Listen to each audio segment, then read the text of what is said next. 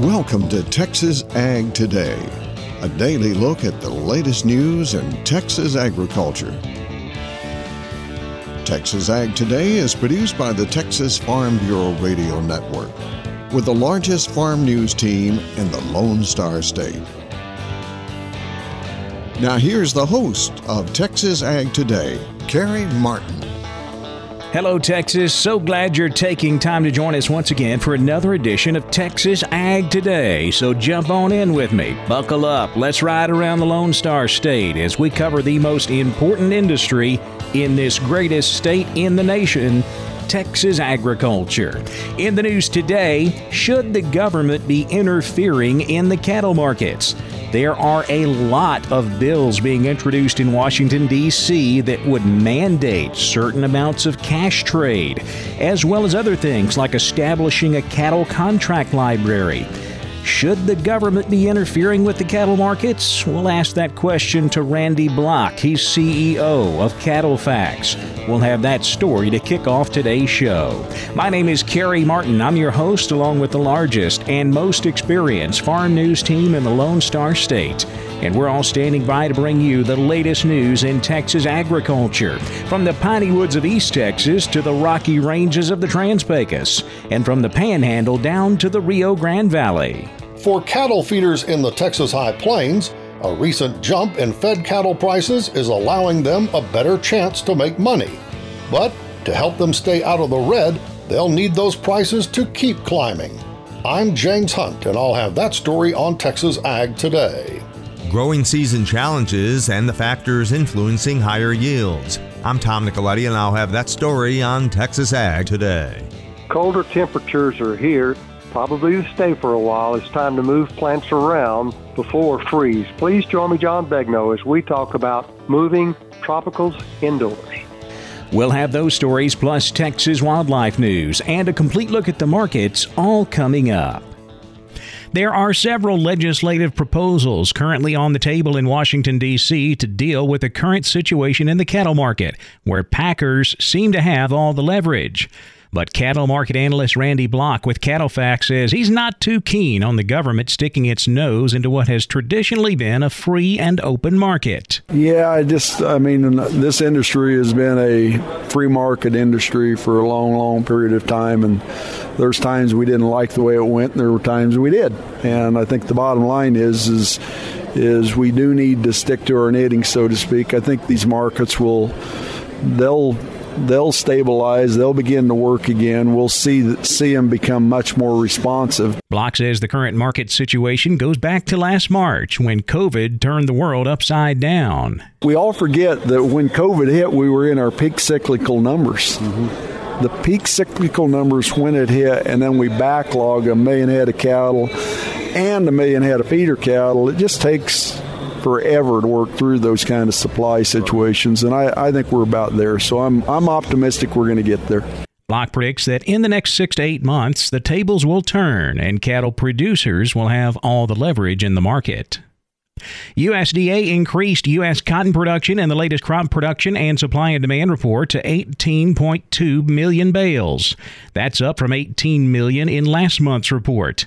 Dr. Jody Campeacci with the National Cotton Council says world production estimates are also higher, up 1.5 million bales from last month to a total of 121.79 million bales. For the world balance sheet, production is estimated to be almost 10 million bales higher in 2021, with increases in the U.S., Brazil, Pakistan, Turkey, and Australia offsetting a larger decline in China. The world consumption estimate for 2021 continues to increase to the latest projection of 124.1 million bales, which is 700,000 bales higher than last month due to higher use in India, Mexico, Pakistan, and Bangladesh. If realized, this would be the second highest level on record behind the 2006 marketing year. And although production estimates are up, those higher consumption numbers that Campeacci mentioned are the reason the cotton market is now toying with the $1.20 level.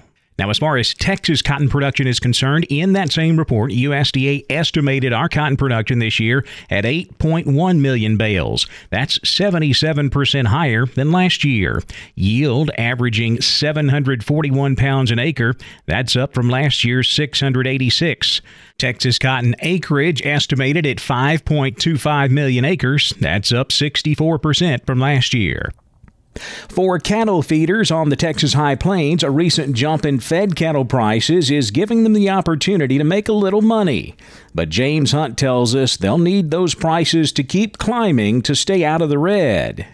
Looking at cash prices for fed cattle in the Texas High Plains, Brady Miller of Texas Cattle Feeders Association says things have been on the rise lately. In the last 3 weeks, we've gone from a 125, 126, and last week we traded cattle at 132. So we've increased our prices over the last couple weeks about $6 per hundred. And that $6 per hundredweight jump is giving Miller a reprieve from the sad refrain he's had to share during past conversations. For quite a few months now, I've been having to tell you that we're running about $100 in the red. Today, with the increase in price over the last 2 weeks or the last 3 weeks that we've added to the market, we're running in the black about $50.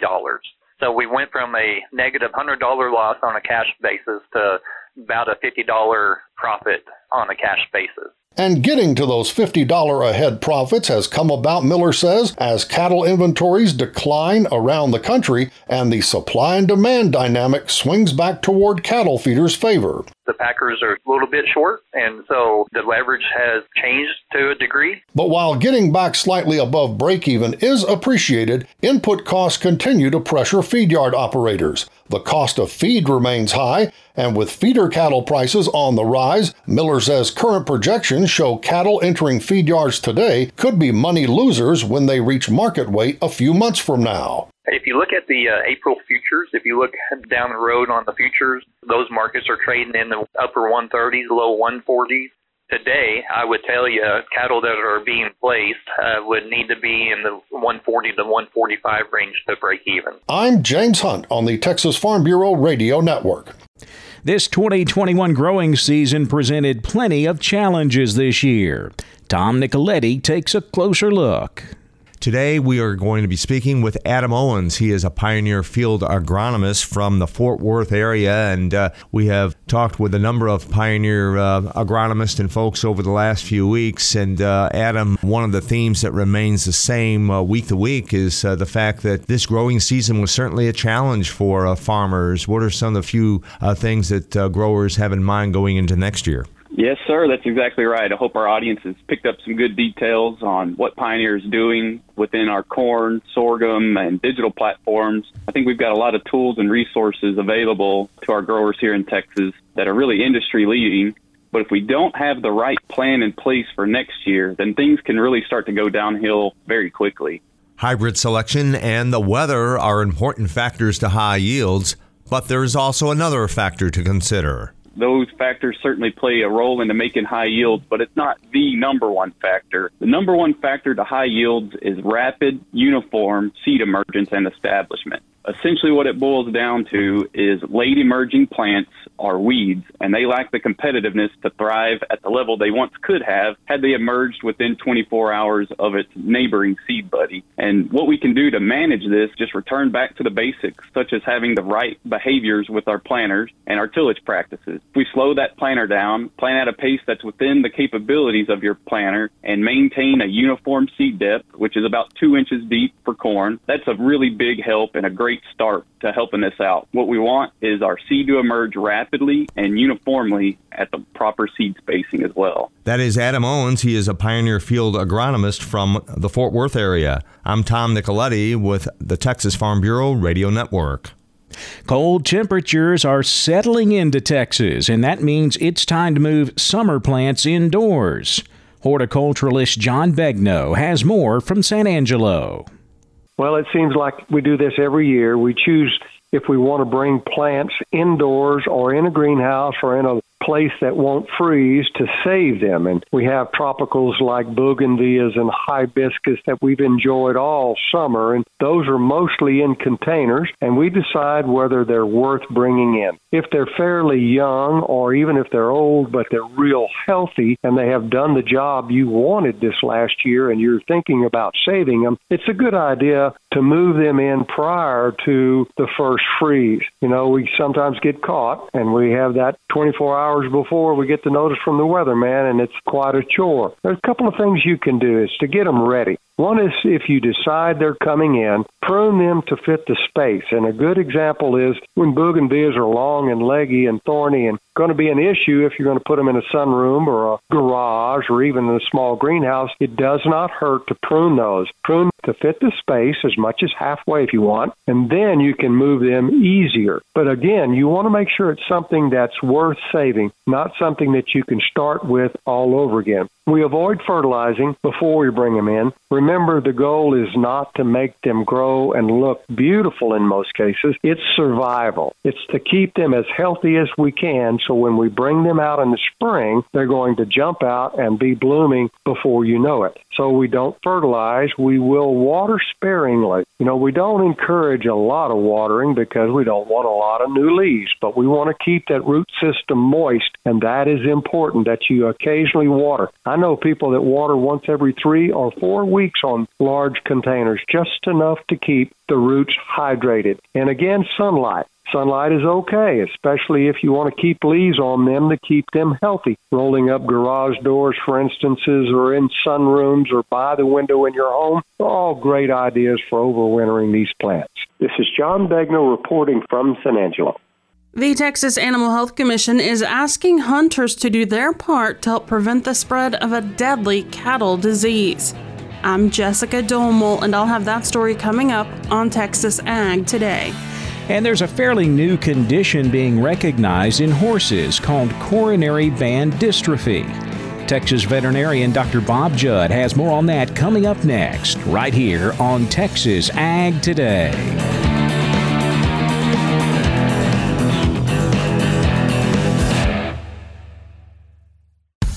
Texas Farm Bureau Insurance has protected fellow Texans with auto, home, health, and life insurance since 1952.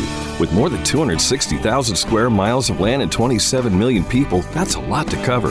Whether you're wrangling cattle or wrangling kids, we're proud to protect Texans in all Texan ways of life. Visit Texas Farm Bureau Insurance today at tfbinsurance.com to get insurance for Texans by Texans. Coverage and discounts are subject to qualifications and policy terms and may vary by situation. We're keeping you informed on everything happening in Texas agriculture on Texas Ag Today. There's a fairly new condition being recognized in horses called coronary band dystrophy. Dr. Bob Judd has more on this new condition. The coronary band is the area at the top of the hoof that separates the hoof wall from the skin. There are several diseases that can affect this area, but with coronary band dystrophy, the horse's hair above the coronary band sticks out straight instead of laying down against the skin. Also, there is crusting, scaling, redness, and ulceration of the tissue, and a hard band of tissue will develop at the coronary band, and the hoof wall will stop growing, which causes the growth rings on the dorsal hoof wall to be tightly packed. The crusting and scaling will also extend down the hoof wall and can even involve the frog, and canker can develop. Some of these horses will be lame, and the disease usually occurs in heavier breeds of horses, like warm bloods. A biopsy is the best method of diagnosing the condition, but biopsy sites are difficult to heal, so the diagnosis is usually made with the exam. If coronary band dystrophy is involved, treatment is with prednisolone orally, as the disease is believed to be immune-mediated. Antibiotics are usually used to treat potential low-grade infections, and sometimes a nonsteroidal anti-inflammatory drug needs to be used for pain. Treatment also involves removing shoes from the horse and clipping hair at the coronary band. The heel should be trimmed on the same plane as the frog, and all loose and unhealthy tissue is removed from the hoof wall with a rasp. Cleaning the area daily and applying a cortisone ointment usually is an effective treatment. If canker is involved, treatment of this disease usually requires cryotherapy. Although the condition usually heals with treatment, the treatment is time-consuming and requires owner commitment. I'm Dr. Bob Judd on the Texas Farm Bureau Radio Network. The Texas Animal Health Commission is asking hunters to do their part to prevent the spread of a deadly cattle disease. Jessica Domel has the details in today's Wildlife Report. If you plan on hunting in the Rio Grande Valley this year, be sure to have your deer tested for cattle fever ticks before you leave the area. Although deer are not the primary target for cattle fever ticks, they can hang on to a deer's hide and hitch a ride to an unaffected area of the state or nation. There, they could do irreparable harm to the cattle industry. Dr. Angela Lackey, TAHC Assistant Executive Director of Animal Health Programs, says hunters can play a critical role in protecting the state from the further spread of cattle fever ticks. Cattle fever tick spread babesia, which is a lot like an anaplasmosis type of disease. It affects the red blood cells, and animals no longer will thrive and can die very suddenly. The cattle up north don't have any resistance to the babesia, so they would very easily become infected and would have no natural resistance. So we could see 100% mortality rates in areas where the babesia is being spread, and it could have a huge economic impact from not only mortality of animals, but also loss of markets and marketability of cattle in the United States. Hunters who harvest white-tailed deer, nilgai antelope, black buck, axis deer, or another exotic cervid in a fever tick zone should contact a USDA or Animal Health Commission representative to have the animal tested for cattle fever ticks before leaving the property. There are established fever tick zones in portions of Cameron, Hidalgo, Maverick, Starr, Webb, Willacy, and Zapata counties. You can find a list of cattle fever tick inspectors on the Animal Health Commission website. For the Texas Farm Bureau Radio Network, I'm Jessica Domel. The cattle and grain markets kicked off the week trading both sides of the market. So how did things shake out on Tuesday? Jessica will be back with a complete look at the livestock, cotton, grain, energy, and financial markets coming up next. Keep it right here on Texas Ag Today.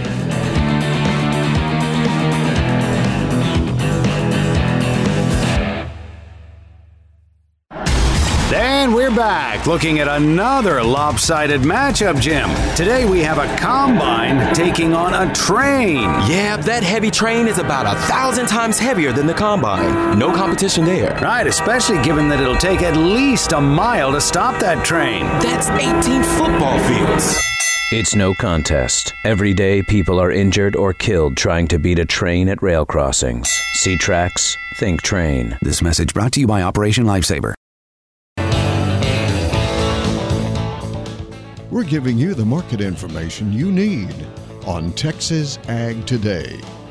Despite some modest support throughout the day, live cattle closed lower on Tuesday. December live cattle down a nickel to $131.72. February live cattle down 22 cents to $136.10. April live cattle down 17 cents to $139.80. Corn was trading lower for much of the day Tuesday, which gave some support to feeder cattle. November feeder cattle still closed lower, about 27 cents to $155.65. January feeder cattle up 80 cents to $159.27. March feeder cattle up $1.02 to $160.90. Now let's check the livestock auctions. We're walking the pens with Larry Marble. Here's a glass of iced tea and that livestock market operator report I've got for you with Madison Bexley of Lockhart Livestock. They sell on Thursday. Maddie, walk the pens with us.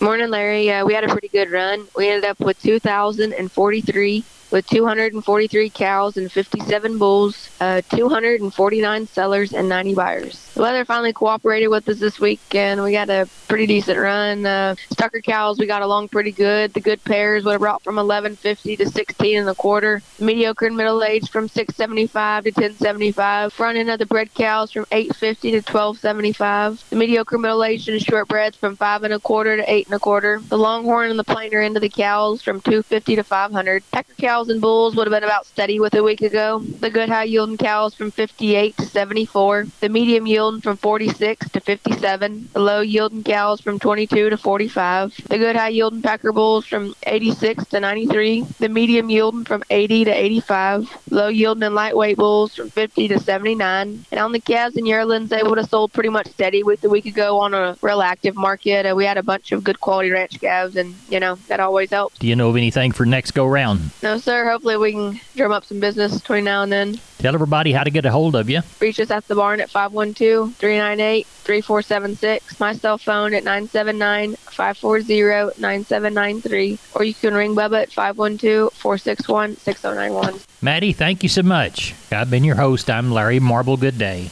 We saw lean hogs close higher Tuesday. Perhaps traders are looking to the future and seeing a stronger marketplace, which led to those increases. December lean hogs up $1.92 to $77.72. February lean hogs up $2.20 to $83.37. Both block and barrel cheese prices fell Tuesday, pushing Class 3 milk prices lower. November Class 3 milk down 4 cents to $17.96. December Class 3 milk down 28 cents to $17.21 a hundredweight. Cotton closed slightly higher on Tuesday due to support from strong U.S. retail sales as we enter the holiday buying season. December cotton up 36 points to $1.17. March cotton up 49 points to $1.15. December 2022 cotton down 22 points to $91.88. The U.S. Department of Agriculture reported Monday that 65% of the U.S. cotton crop is harvested. That's slightly behind our 5-year average. Spillover pressure from wheat and a progressing corn harvest across the nation pushed corn lower Tuesday. December corn down 5.5 to $5.71. March corn down 6.5 to $5.77.5. December hard red wheat down 15.25 to $8.20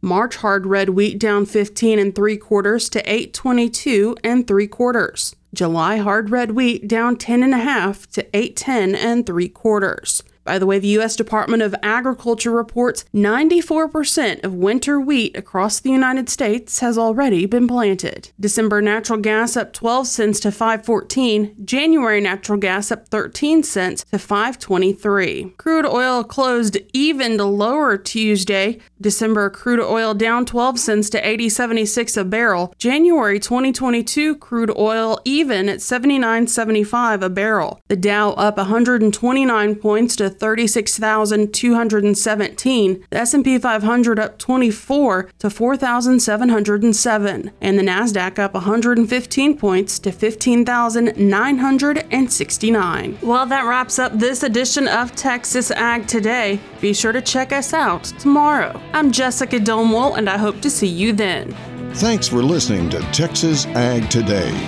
Be sure to subscribe to our podcast on Apple Podcasts, Google Podcasts, or Spotify. For more Texas Ag news and information, check out our website at texasfarmbureau.org or tfbradio.com. Texas Ag Today is a production of the Texas Farm Bureau Radio Network.